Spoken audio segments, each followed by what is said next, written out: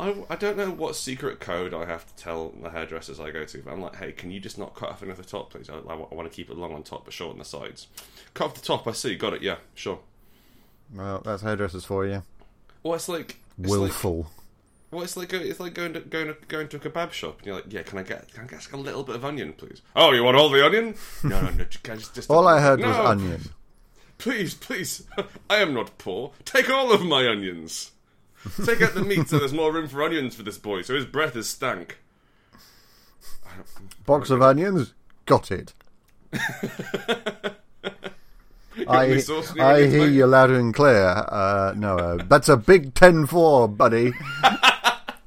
No, I just like, box of onions. I don't understand it myself personally. I like meat and chips, but whatever you kids are into... You do Pay you. The bills. Be the best you can be with a box of onion.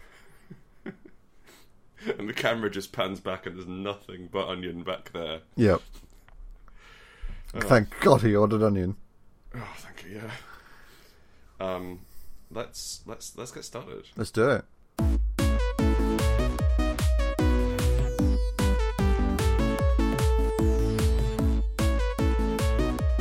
Good morning and welcome to Hearty Dice Friends. My name is Grant Howitt, this is Chris Taylor, and we're here to answer your role-playing game questions, whether you'd like us to or not. Now you're joining us for a very special episode 22 of the podcast. This is our second go at episode 22. We're just going to reveal a little bit of information to you here. The first one was so bad we couldn't release it. Oh, man. We got halfway through, and even though we're not in the same room, I turned to Chris and I said, we can't, this is bad. So we just gave up. So very tired. And it just wasn't happening.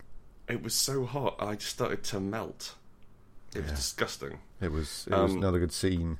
Yeah, so it's 5 to 9 in the morning, so hopefully we can get before the real heat of the day kicks in and we can record. But you see, this wouldn't have been a problem like when our dads were recording podcasts, would it? Nah. Alright, Chris, I'm going to ask you a question. Do it.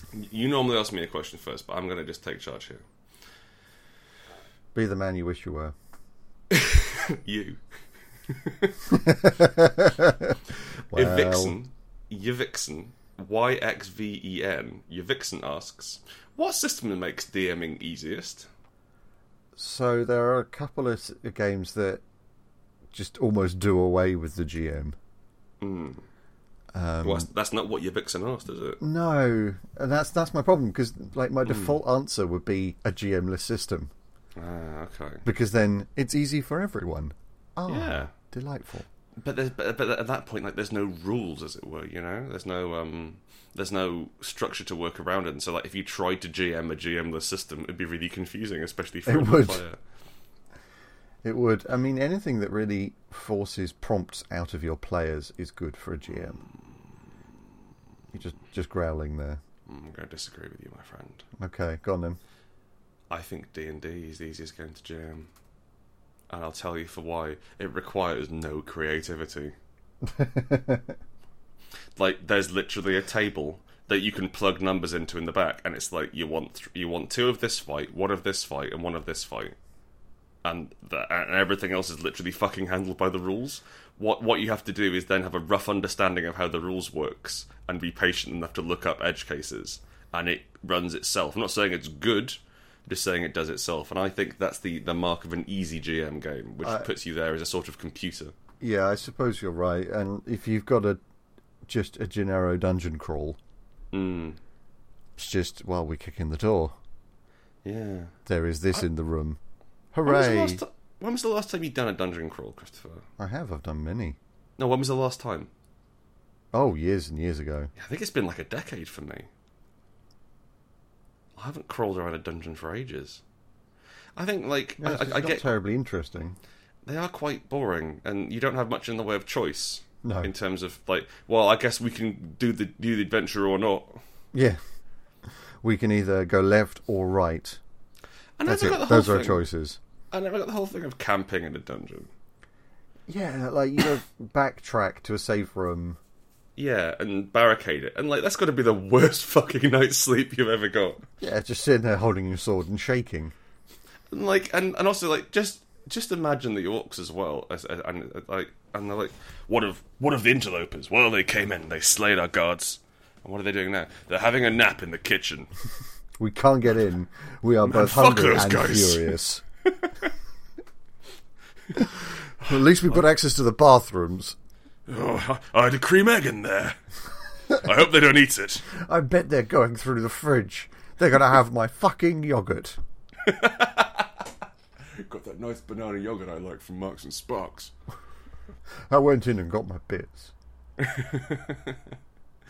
I find that very rude to the orcs. Killing them is one thing, but having a nap in the middle of the enemy base is so fucking ballsy. But like, if you were GMing that in quotation marks properly, like naturally, what would happen is the orcs would go, well, hang on, they're in that one room. There is one exit to that room. Let's get everybody in the dungeon. Yeah. And stand outside. Yeah. Just make it into a siege.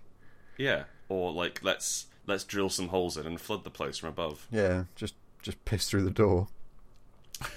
I was thinking water, but that is ruder. Yeah, just insults until they starve to death, you know. You see, this is a brilliant opportunity to use a layman's tiny hut.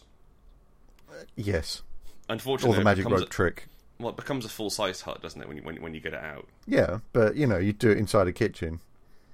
You see, what I'd like is like a tiny little, like, you know those like hand-painted models of houses you get, like really twee shit. You get one of those, and then when you touch it, you're teleported into the house. And you can sit there and chill out and have like a bath and maybe, you know, like, I imagine there's a roast chicken waiting on the table, that sort of thing. Oh no, one of those like glazed pigs with an apple in its mouth. You know, I've never eaten a whole pig. No. I kind of want to. I intend to try. In one, like a duck would. Oh. But like at that point, all you got to do is hide the little chintzy house. Yeah. And like, imagine. Like, actually, you got kind of a fun Borrower situation, because if the orcs find it, they're like, ew, what's this? And they pick it up, and you're like, ah! And you're shaking around inside it. And that'd be great. That's not... Just because it's in their pantry doesn't mean they're going to eat it. They're orcs, man. They're orcs. We've already established they're going to Marks and Sparks for their bits. They're not going to eat little houses they find. Just because they're middle class doesn't mean they stop being orcs. That's true. Maybe it's one of them candy houses. It is in the kitchen, after all. Like, I mean, I'd eat it as a joke.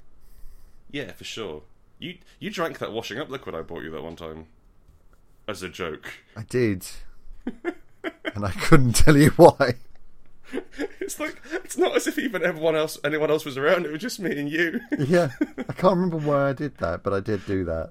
I said, like, if you wanted anything in your coffee, and you said, I want love, extra love in my coffee, please. Don't bring me coffee without any love in.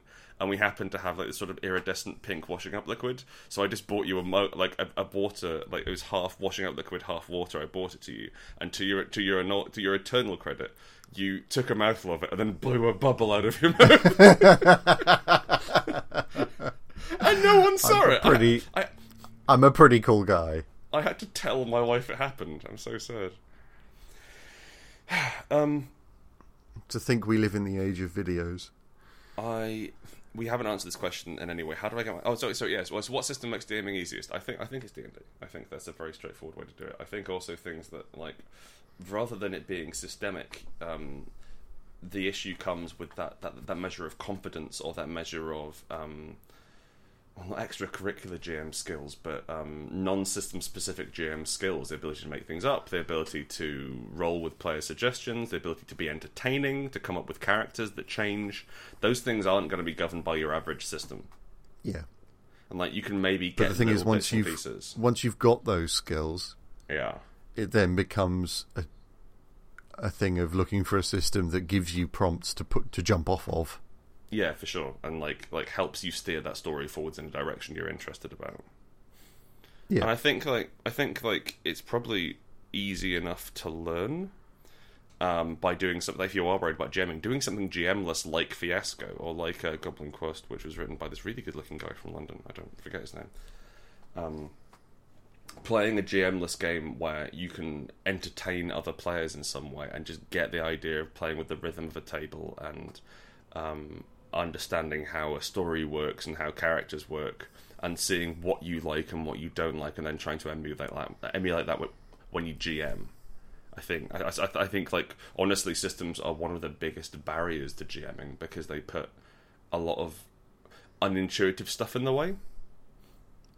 Yes, and especially rules-heavy stuff where you go, hang on, I will quickly look up this in the book. Well, immersion broken. Liquids. Yeah. All right, ask me a question. All right. How do I get my players to read the rules? Posted by this? Last Man on Earth 3, which I think is a bit of a dodgy name there. So is he the last man on Earth, or what? Well, he's one of the 3 last men on Earth. Well, then maybe he's the third. Maybe he's the third last man on Earth. They've just been cloning each other. Maybe it was 3, and then he killed the other 2 out of spite. Maybe just his reclaim his name. Maybe his name was 3, and then he killed the other 2. That would make sense. Yeah. Yeah, that's it. How do I get my players to read the rules? Well, you don't need them to, probably. It depends. It depends on the thing, doesn't it? It greatly helps in D&D, Shadow of the Demon Lord, that sort of stuff. If everybody's on, if everybody's on the same page, knowing the rules and getting on with it. I had one guy who couldn't tell a D12 apart from a D20. That was fun for the first year. That's an issue. He was a great role player, but Jesus, he just couldn't understand what dice looked like. I think that's more of a, visual spatial. I think issue. Yeah, that's fair. And I think we could have got him like a playset to put his dice down on, so the D12 was always in the circle marked D12, that sort of thing. Yeah, that would have saved us all some time. Liam. I think that the more complex a game is, obviously, you're going to need players to get to read rules. Just so they. I think the most important thing is not because it slows things down, although that is fucking tedious when players don't know the rules, but so they can make informed decisions about their abilities in the world. One of the things which I've noticed with very new players is when you bring them into a game and you have the first thing that happens is, okay, what do you do? I'm like, shit, I don't know. What can I do? And you can do anything, except you can't, can you? No. But you can do anything as long as you do it within these strictures. And you so have the relevant power. Yeah. And so that can be quite frustrating, I think, for new players. So having an understanding of the rules is useful. I think starting them off with shorter games could be quite useful. Yeah, I guess that's to sort of get an idea of how rules function and how important they are. But if you're just sort of jumping in with D&D, they do quick start rules. Yeah, that's true. They do the basics. One of the nice things about 4th Ed, actually, for all its problems, each class was self-contained. Yeah. So I didn't have to reference a spell list as a wizard. Powered by the Apocalypse games with their playbooks. Yeah, very much so. 13th Age as well. Yeah. All the rules are in just one place. Like, you need to know, like, the core, like, there's kind of like, there's the hit roll, and what I tell you when you try and hurt me, and skill checks, which are universal, and then everything else comes in a wee booklet. And I quite like that. I think that's quite civilized. Yeah, but I mean, if they're just belligerent enough to not read the rules, start getting mean with it. Start giving XP to people who have read the rules when they reference the rules. Go, 10 XP for you. Well done. That's nice. Or give them puzzles which they could only solve by knowing the rules. Yeah, like the code to a door lock is the page number of the rules in question. What if you had a game where you were 100% aware you were in a role playing game? Because I've not seen that done well. Just carrying around your player's handbook. So yeah, like James Wallace, I suppose a colleague of mine, started writing a book in the 90s where the 3 core Dungeons and Dragons books fall into Dungeons and Dragons, and they set up a holy text like a religion around them. Makes sense that would happen. Because they still function is the thing. So like you can gain power by being a rogue. So like I'm a thief. Oh, you actually have to be a rogue to get this power. I'm really sorry. And that sort of thing. I think XP is a really good option. I think XP is great, and I think also just like asking your players nicely, and like if they don't want to if they don't want to read rules and they're playing a complicated game, that's on them. Like don't don't play games that require you to read rules if you don't want to read the rules. Yeah, just carry on. Just like, well, if you don't know how to pick a lock, then you can't. I guess you can just smash your face against the door, you fucking idiot. Yeah. You can't do that unless you know how to do it. Tell me how to do it. Like, look it up and we'll learn it now. We'll learn it together. I think the other idea you've got is possibly like tutorials or having them play simple characters. So 13th Age, to mention that again, is really clever in that it has a breakdown of which is the most complicated character class to play and which is the least. And it goes from like wizard to barbarian, I think. Yeah, it's a really nice holdover from video games where there's, this is a 5-star difficulty, this is a 1-star difficulty. It's like a mastery. And the idea is that like you're still as valuable in a scene, as valuable in a combat, but you have fewer choices to make round to round and when you level up your character. Whereas the wizard has like, well, you can summon meteors or you can turn into a bit of paper, which is more important to you. Which one is more useful on a day-to-day basis? Yeah, I'd probably go for the paper one. There's very few things I could solve with the meteor. Yeah, but turning into a piece of paper also not useful. I could send myself places. I would starve. You could waft. I could waft. I could finally get out from under this room. Like, just get out under the door. This room you've trapped me in to record podcasts.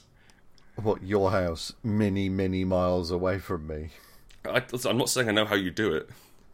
It's quite a skill. Curdledink asks, one of my players makes extremely efficient combat characters. The others don't. Assuming my players don't change, how can I keep things fun? Only social encounters. What did you think of my Curdledink there, by the way? You got any feedback? Do you think it was a bit comedy? I liked it. It's a bit silly. I guess his name's name's fucking Curdledink. Yeah, but it sounds like a sort of medieval jester. Yes. So I think that's fine. Okay, cool. I like that. Yeah. Yeah. Plus, it's curdled ink, Chris. Oh, it is. It's curdled ink. Like, yeah, not curdled gone ink. Off.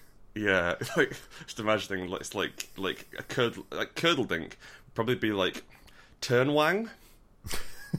I'm trying to think. like your dick's gone off. Oh, and then, prithee, sir, I had to become a jester, for I could not have a child on account of my curdled dink. Yeah, just we've been looking at this name for a while now, and it's only just clicked that it's curdled ink. Well, I mean, to be fair, ink can't curdle. Can it curdle? I guess it could dry out a bit. Yeah, but is that curdling? I straight up prefer curdled ink. Curdling. Anyway, I've had this problem with a lot of my players. Like, whenever you go near a system which can be optimized, one bastard inevitably turns up and is like, "Oh, I've made a character that wins." Yeah, and it's like, I will say, like, as min-maxy as you are, Chris, you generally do it respectfully. Yeah, and so, I generally do it theoretically rather than practically. Yeah, and if you do min-max, you become very good at that one thing, and God, terrible at everything else. Yeah, and that's fine. Which is a character, which is fine. Yeah, and it lets the other characters shine in those bits, and me shine in the bit that I min-maxed, and it works out fine. I was playing a game of Pathfinder, and I was playing a summoner, and I managed to fuck up a summoner in Pathfinder, if you can imagine such a thing. Because they're the most overpowered class available. And I was maybe doing like D8 damage around, and I had an attack, and then if my summoned creature attacked, then I got like another two D6 attacks, that sort of thing. So I was doing okay. And then there was this guy who was playing like a half Magus, half Barbarian across the table, and every round he'd just roll a shit ton of dice, and I couldn't see what was going on. He had 3D20s in that handful of dice, and he'd look at them, look up at the GM, and go, 47 damage. And we all just nodded, like, yeah, okay, Curtis, you must be right. That must be. I don't want to argue with you. I'm not going to work that out. Like, I don't think you're wrong. I think this is wrong. Yes, I think the practice is wrong. This is a time I'm hating the game, not the player. And it's very frustrating. But I like Chris's idea of social challenges. Don't completely knock out combat. No, because what that player's done is said, I'm really interested in combat. Can I play a game where I hit things, please? Yeah. And then but if you've got 4 players at a table, yeah, if you've got 4 players at a table, and one of them is over the top combat and the other 3 aren't, then one in 4 scene should be combat. Yeah, and similarly, you could also mix things up. So, like, let's say you're breaking in somewhere and the guards are coming. It's like, well, like, we need to try and get the password out of this guy we've got tied up while we're picking the door. Take the cleric and go slow those guys down for us, please. Yeah, and that like, works. and like at that point, you all get to do your things, and that's kind of the way that would work in a film, you know, or in a TV series. Is that the people do the things they're good at? Yeah. I think like the issue, like why that would work really well in a more fluid system, but like we keep coming back to D&D because that is very much the baseline for role playing games. And I think that the issue with that is that combat in D&D and most other games where there's combat, it's about 8 times as complicated as everything else, and takes 8 times as long. Yeah, for sure. And like I can dig it; it's exciting, but it takes fucking ages. Mm-hmm. And if you're trying to do like and if you've got, like, I'm going to resolve my 18 attacks and then pull off this guy's head and throw it at his friend. Okay, cool, what do you do? Oh, I'm going to roll to see if I pick the lock. Oh, you failed. Oh, alright, sure. Okay. Guess I'll try again next round. Yep. I'll keep rolling this until I win.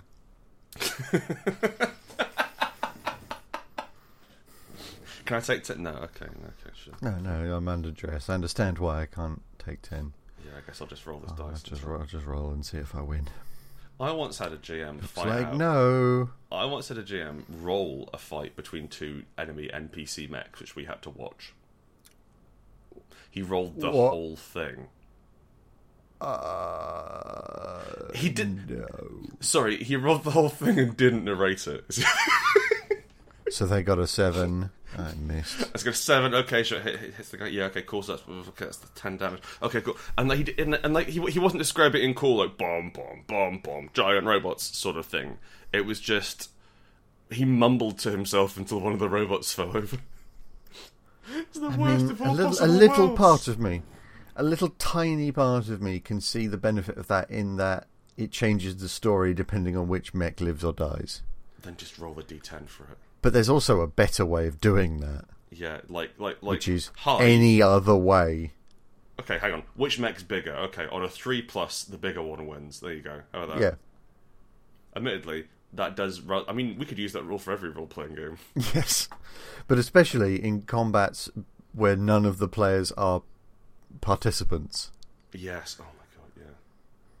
Oh, it's just terrible. Jesus. It's just such a terrible campaign. I left. It's the only campaign I've left, I think.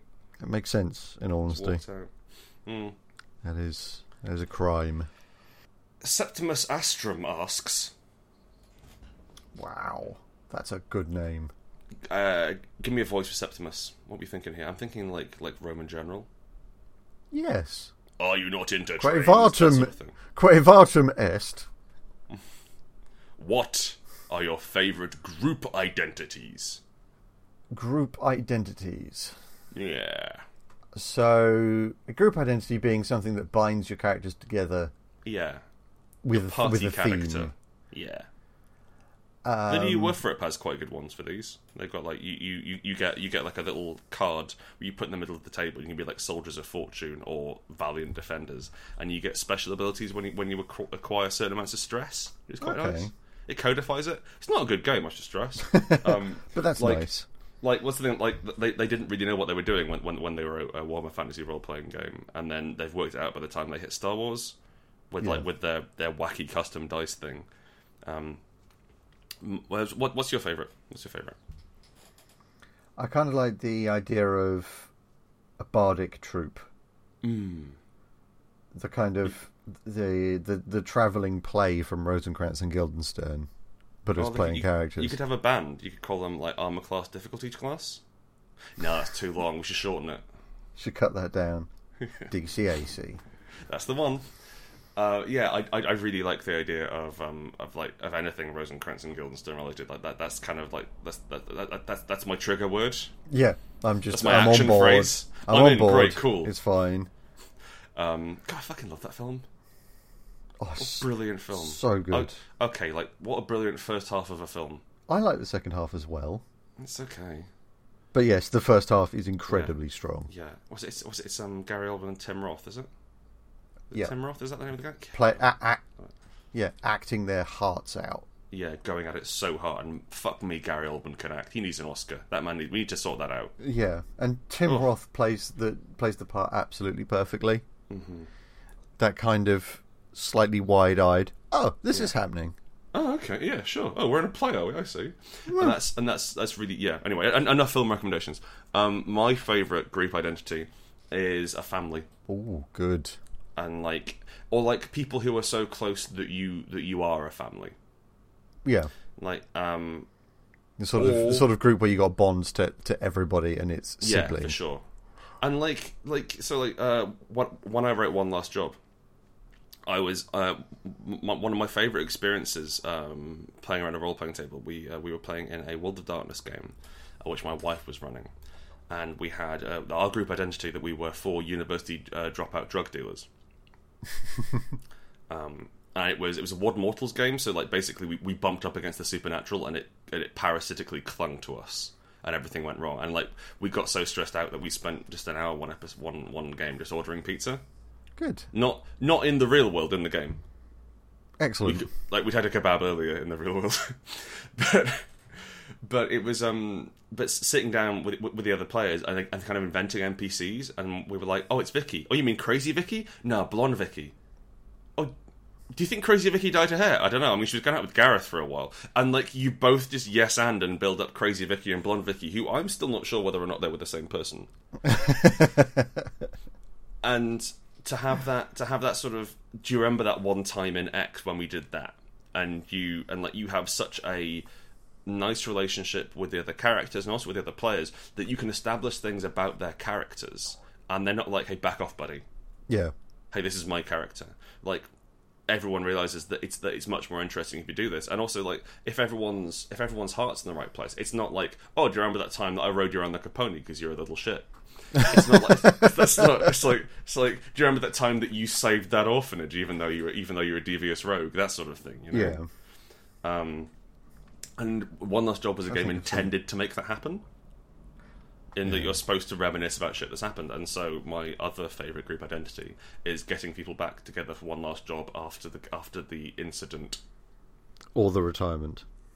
I like the idea of the catastrophe. No, I like the idea of geriatric. Oh, okay, right. Really one last robbers. Job.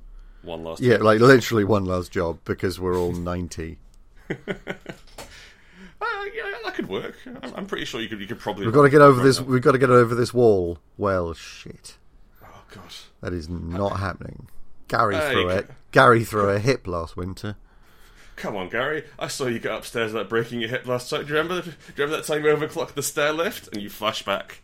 It was like a week earlier. Yeah, because that's as far as the memory goes. Oh, all right, a bit close to the bone. Yeah, I love group identities. I think that every group should make them, and it's crucial to have some sort of connection so you can flash back to other things that you've done. Yeah, and also it stops that weird thing that you get in D&D where it's you all meet at an inn and you are all just antagonistic to each other. Yeah, there's no reason why any of you would hang out, especially the paladin. Yeah, why is he even here? Yeah, the paladin. Surely there's a crusade that needs doing. Well, it's like Batman, right? Yeah, he's doing the work of God by going up and beating up poor people. He can afford a suit of fucking plate mail, apparently, but he's strangling goblins because they worship the wrong god. Yeah, which is questionable. Ask me a question. I will. On the subject of questions. On the subject of questions. We have one from Antonio Banderas. Still the real one. Oh, that's great. I wonder how his campaign's going. I don't know. Well, maybe we can have a little glance into it now. Let's have a little peek. I normally GM. Oh, sorry, quick question. Can you do it in Antonio's voice, please? No. Okay. Because I'd have to do it in a stereotypical Spanish voice, and we said no accents. That's fair. Go on. I normally GM, but when I play, I want others in my group to shine in a party. I try really hard to make characters that aren't the overconfident braggart, but immediately slip into it when my teammates and ah over what to do. how can I regulate my behaviour without going insane over lack of decisiveness? So, I'd like to ask you a second question based on this question, Chris. Yes. Which is, how do you cope with it when I do that? Because that's every game I'm in. Go along with it. Is generally it. Just he'll tire himself out. Let him go. Yeah, just let him run. Just let him run. He'll bump his head or something and start crying in a bit. My knee on the plot. Yeah, you did. Oh, there was an antagonistic NPC up there. Chris, they didn't immediately cave to my whim. I told a joke and everything. Chris, the GM's not failing forward. He's making me roll notice. Do you have any chocolate? No, I have eaten it all. I will say, my dad always used to have this little case, this little tin bear. There's a case in the shape of a bear, and he always used to have a little square of Yorkie chocolate in it. And if anything ever went bad, he would get out the bear and open it, and there'd be a square of chocolate in there for me. And I swear to God, that is the finest act that man has ever performed. Because like I love my dad. He and I don't see eye to eye on everything, especially politics, and he goofed me up in some real fundamental ways in raising me. But putting chocolate in a bear, what a great idea. Well done. So what I'm saying is, if you could start doing that, that'd be great, because Dad's getting on and I don't know how long he's got left. I don't know. I need you to be my new like dad. The fighting sort. Fine. Thanks, Dad. Ali. So yeah, just go along with it, but that's actually not useful advice. No, it's not. No, I just go along with it because it's you, and I'm okay with it. Yeah. To be honest with you, like, part of the problem there is I immediately slip into it when my teammates and ah over what to do. At that point, go nuts. Oh my God, I hate that. When they're scanning stuff and trying to work out what to do in a plan, there's a rule in improv. Go. Which is never talk about it, just do it. And another rule in improv, which is it works. Yeah. And those are like two fundamental things. So rather than saying, "Oh, should we go through here?" "Oh, it didn't work." It's like, "Oh, we're here," and you get to the fun fucking part of the game. Yep. And that really pisses me off when it's like, "Well, let's formulate 8 plans and talk." I'm like, no, let's do the thing. Nothing's going to happen while we're formulating a plan. No, it's just. Have we told the post office story on this podcast? The what? Sorry. Have we told the post office fan story in this podcast? I don't think so. Can you tell it? If so, it bears repeating with this question. Yeah. Okay. Well, we'll take turns telling it. So it's skipping to the end. It was a Mage the Ascension game, which our friend Keeper ran many years ago. And he had a massive player group, and they were a very cautious player group, and so they were like they'd use their abilities they use like their 1-dot mage spells, because in Mage Ascension you play modern wizards who all subscribe to different ancient traditions, and they would scan situations before they went in. So like, I want to see what the state of the matter is in there, whether there's any energy in there, whether there's any spirits in there, what number of minds are in there, and every single sphere as they went through. And Chris and I would play. I was playing an angsty goth, and weren't you like a madcap inventor or something? I was a hacker. You're an Aetheryte, yeah. Oh yeah, you're an Aetheryte hacker. So like you're a hacker, but you use Steam. Yes, something along those lines. I don't know. Yeah, I don't know. So carry the story on, Chris, because I'm monopolising. So yes, they're using these scan abilities on a building over and over and over, and we get like bored and have a little discussion. 20 minutes in. Yeah, we get bored and have a little discussion, and the next thing they notice is that 2 more mines have entered the area at speed. Another power source has entered the area. As they're trying to work out what's going on, a great deal of matter is moving forwards. Yeah, tremendous. Like, they're not just looking; they're just using the scans. Like I think they're all hiding in a hedge. Yeah, as we have driven a postal van through the front door of the building. Yeah, like the just GM to get to the plot. The GM casually mentioned there was a post office van. It's like, okay, cool, we've got an idea. Yeah, we got this. Yeah, cool. And like this is like, I think Chris and I had known each other for about a week. Yeah. at this point, and that was when we decided that we would be together forever. because I mean, like, obviously, I think there's some amount of disruptiveness there. There's some amount of us being like, oh, actually, we want to play the game that we want to play. Fuck the rest of the players. It was a bit dickish. However, there's also the elephant. There's also the element of like, well, the GM's got this story, and Keeper's planned this out, and he knows what's going on. Whatever they say isn't going to. We're going to go in the fucking building. Yeah, that's where the monster is. We have to go talk to the vampire in here. Book. Yeah, let's go shake hands with the monster. That was not happening. And I was not going to sit through an entire session of scanning. Rather, like, so you can try and stop yourself, and you can try and keep yourself in check. The two tricks I've learned, because I can't stop myself from doing this. Trick one is to say in character, "Oh, what do you think about this situation?" Another character, and let them say something. Yeah, prompt it. Although that did backfire once when it was me and a paladin and in a disastrous last stand against some gnolls. And I was playing this really religious Erithis worshipping warlord, and I turned to the paladin and said, I see you've chosen to devote your life to Bahamut. I must ask you, in this time of grim darkness, what solace do you draw from your faith? And the paladin turned to me and went, what? And I was like, cool, I'm not fucking role-playing then, fine, fuck you. Wow. Engaging other players in character and asking their opinion, or being like, Sage, you must know much about this magic. Tell me more about this. That's because everyone talks like that because it's fantasy. That's how you talk. You talk like a fucking idiot. And the other thing, I've forgotten. Crucially, you can use it to prompt people to go forwards. Oh, the other one is to bring quiet people into scenes. Yeah. So, like, saying, like, if no one's doing anything. Rather than saying, "Cool, we're going here," because that's you directly taking charge of the group. You're getting frustrated. The players aren't doing anything; they're being indecisive, and you lean over to the player and you say, "I'd be really interested in having a scene with your character because I think there'd be an interesting dynamic there. Shall we go off and do something together?" Yeah. Or like, shall we do something which involves the rest of the players?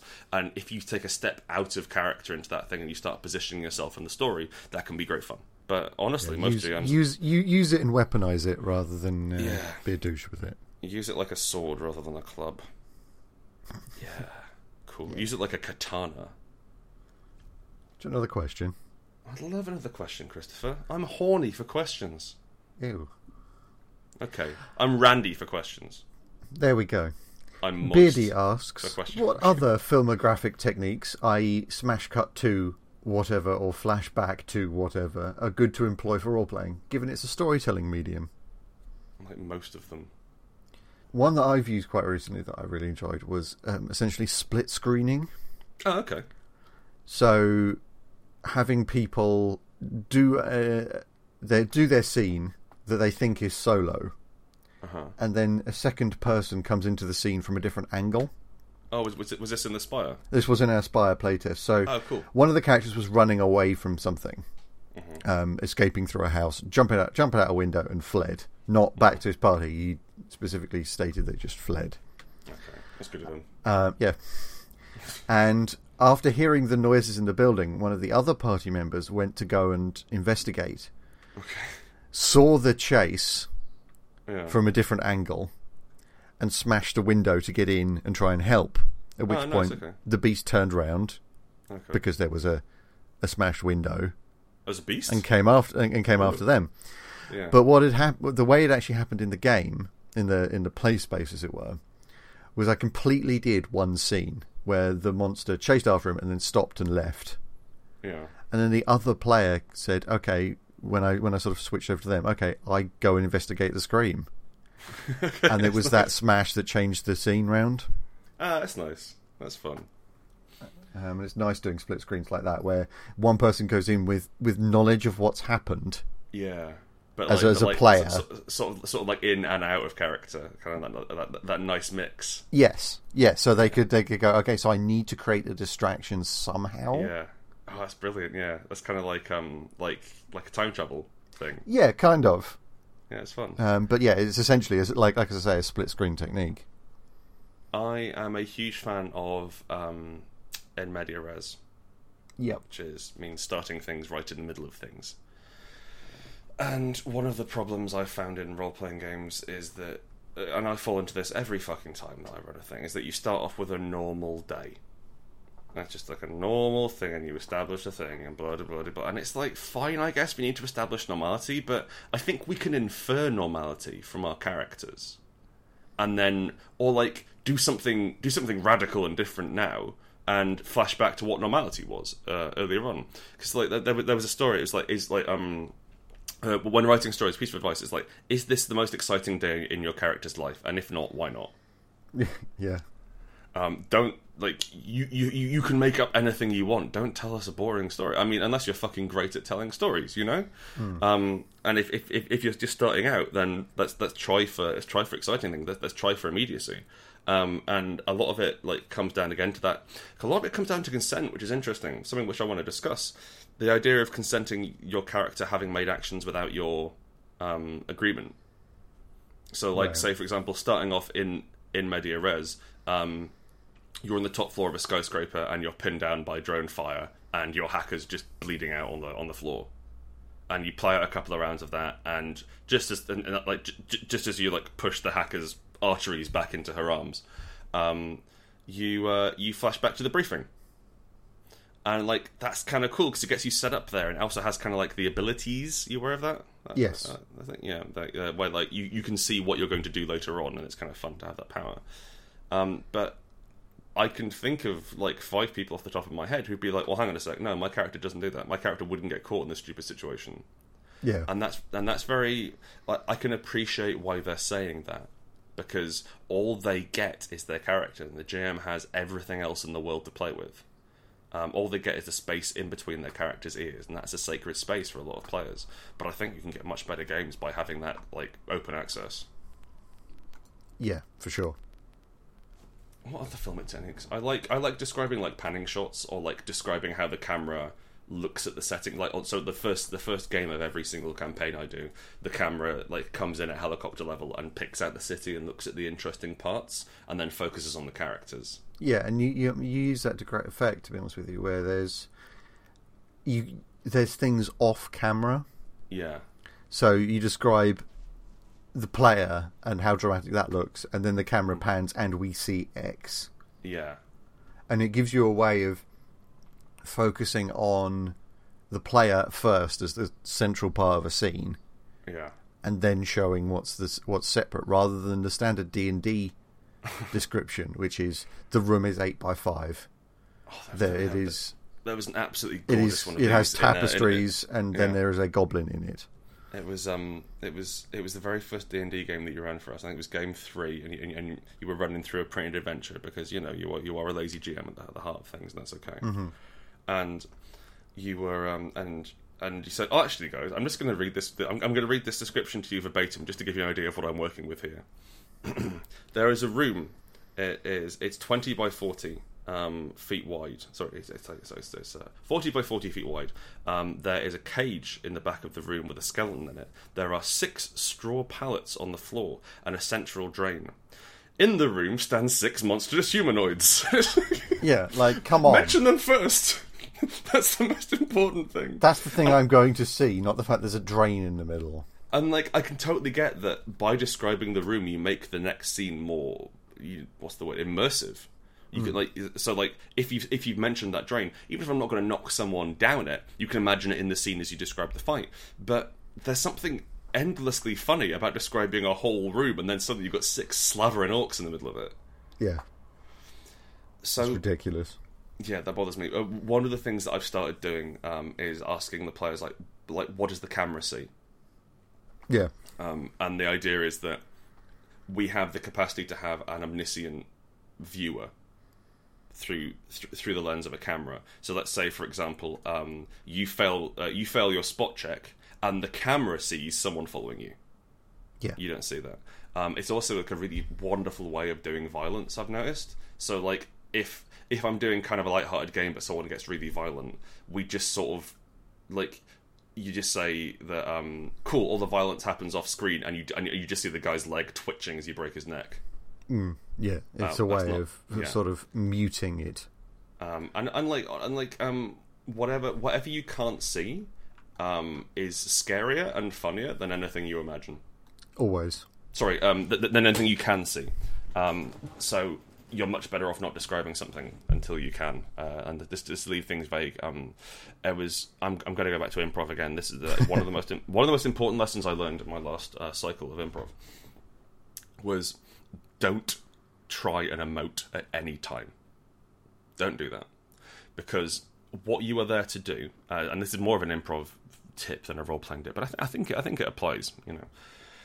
Don't if you think you should be sad, don't go there and go, oh, I'm so sad, oh no, and then look really heartbroken and maybe put your hand on your face and start crying. Don't do that. That's overacting. All you're there to do is you're there for the audience to project feelings onto. Mm-hmm. And if you go through, so if the plot has suggested that you'd be sad, anything you do is sad.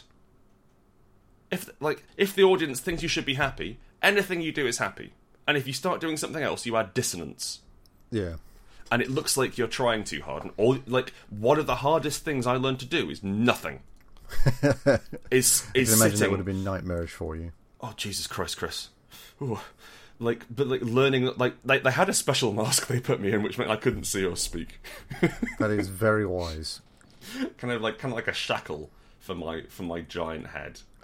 And was it a plastic bag? I did choke a bit. Yeah. Oh, it's called like a lava mask, like LARVA. Oh. A larval mask, and you just have there's this almost the faintest suggestion of this weird, slightly inhuman face on it, and it's just a plain white mask with two tiny eyes cut in front. It covers almost your whole head, and you can't see or speak when you're in it. You can just see out the front. It's creepy. They can just see the audience. But what that teaches you to do is it teaches you to trust. You trust that the audience will put emotions onto you. You trust that your friends, the people who can see and who can speak, will carry you through the scene and will provide things for you. And you also trust that even if you just sit the fuck still and don't do anything, it's interesting. Because if the one rule, the rule I learned was don't try and be interesting, try and be interested. Makes sense. And it's perfect for role playing as well. If you try and make jokes and act the fool and act up and just try and do your own thing to be a special snowflake character, you'll be boring as fuck. But if you're interested in the story, if you're interested in seeing what other players are about, you're interested in exploring someone else's relationship with the other characters, then you just start pushing the plot forward, and it's lovely. And that wasn't funny at all. I'm sorry. I went into serious. It was RPG advice. It was, and we do need to provide from an RPG advice podcast, technically. So I did get us set up as a registered charity, but we do have to provide at least one piece of role playing advice every episode, otherwise they cut our funding. Yep. Yeah. Which is perfectly legal, by the way. Yeah, perfectly legal. Yeah, we are a charity. I have a question. Do it.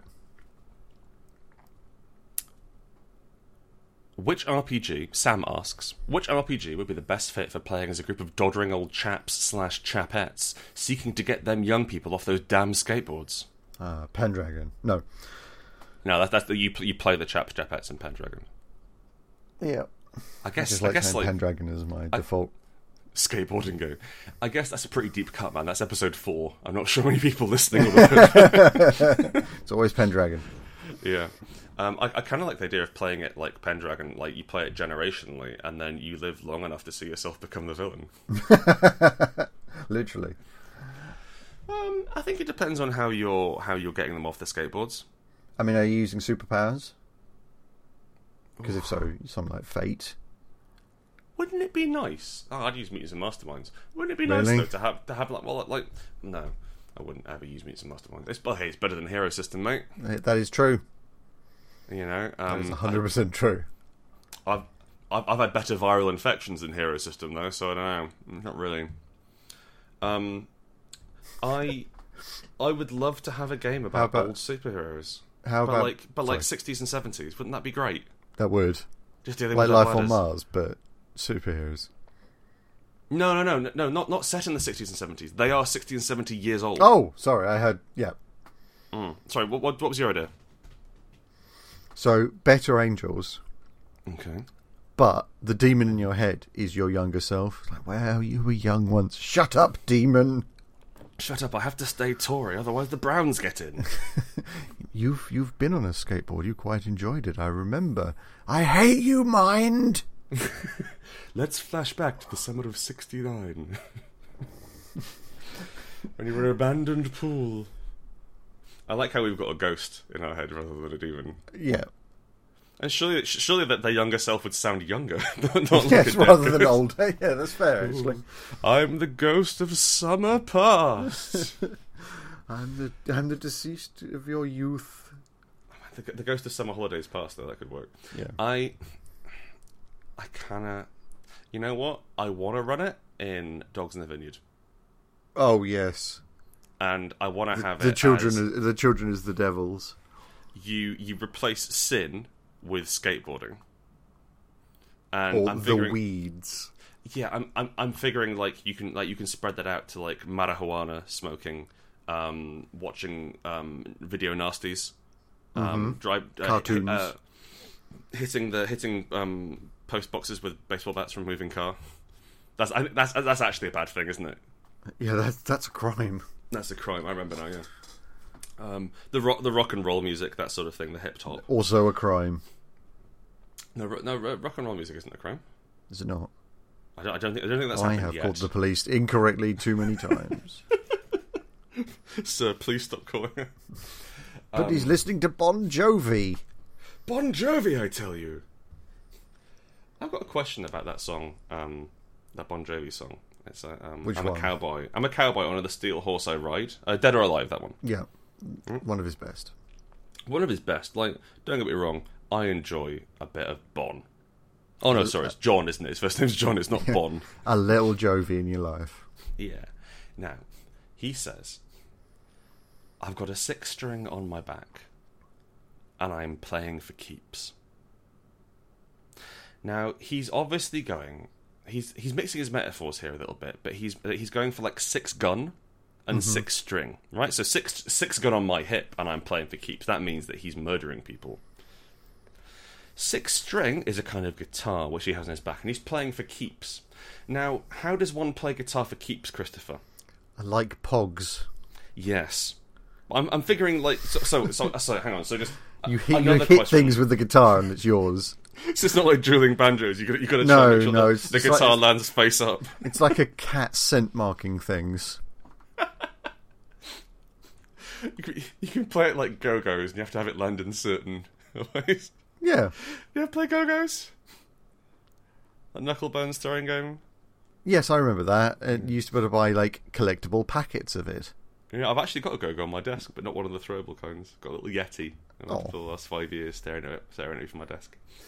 But the other thing, so like if we establish you can play guitar for keeps in this steel horse riding universe that that Bon has established, he's only won once.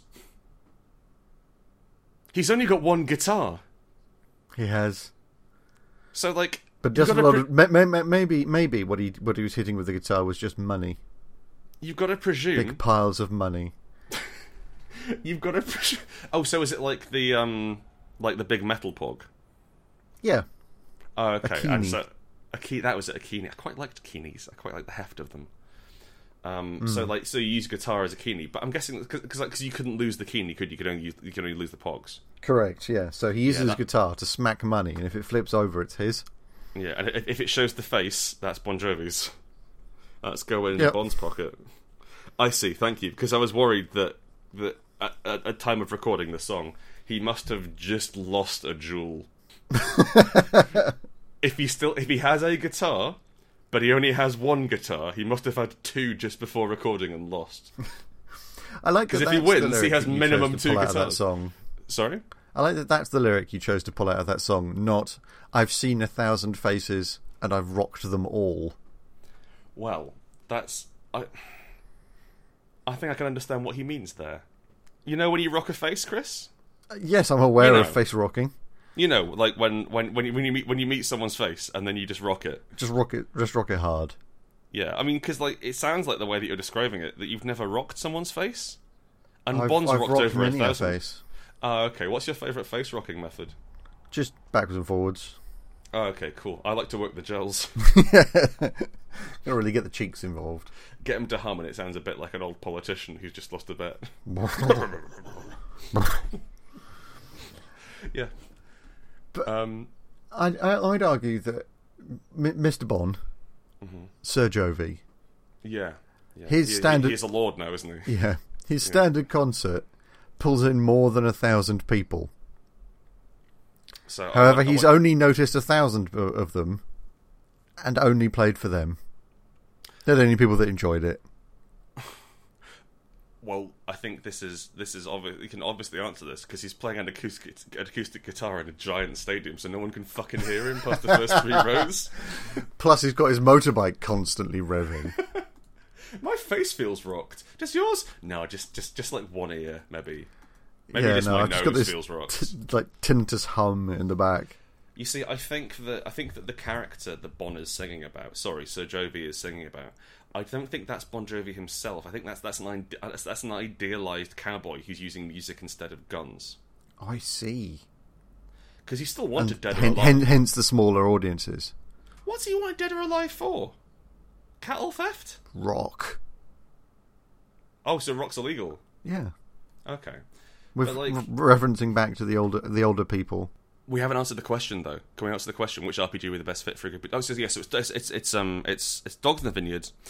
You play old Mormon missionaries who are trying to stop young people from having fun, and you start off by complaining to the mayor, and then before long you're just shooting young'uns in the street. Just really messing them up. I think that could be a very interesting game. Chris, I think we've answered enough questions this week. I think we have. The sun is now rising in the sky, in the grey English sky, and I'm in an east-facing room, and it is starting to sizzle. Ladies and gentlemen, and non-binary folk, and just everyone who's listening to this podcast, thank you so much for listening. Lovely people. Yes, you lovely people. Thank you so much for your kind contributions on Patreon.com.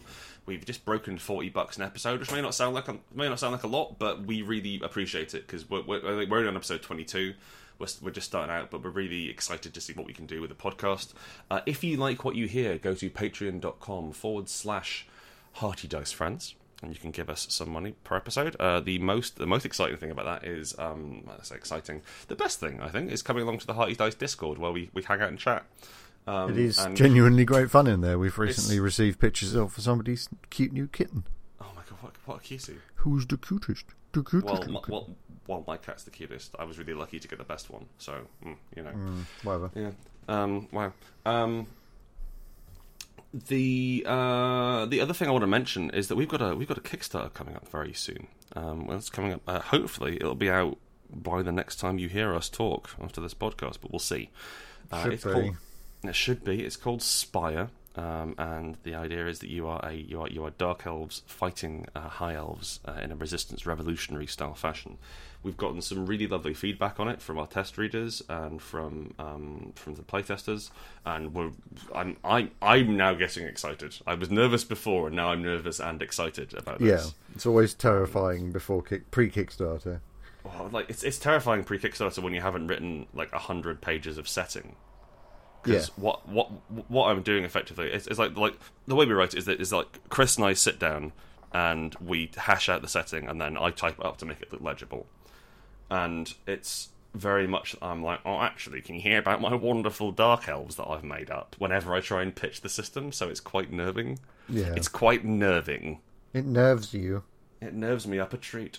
So if you like us, please give us money in every way possible, including just putting it through our front door. It literally just puts food on our table and potentially pop filters on our microphones. It would be great to stop making all those horrible popping noises. Right, that's enough horrible audio. Thank you so much for listening. We love you. We want to take you away to an island, and you land. You're on a seaplane, right?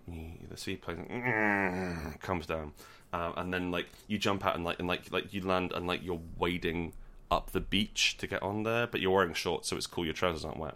And then like we're there, me and Chris, and we've got a table set up, and it's got lobster and rich mangoes, mojitos.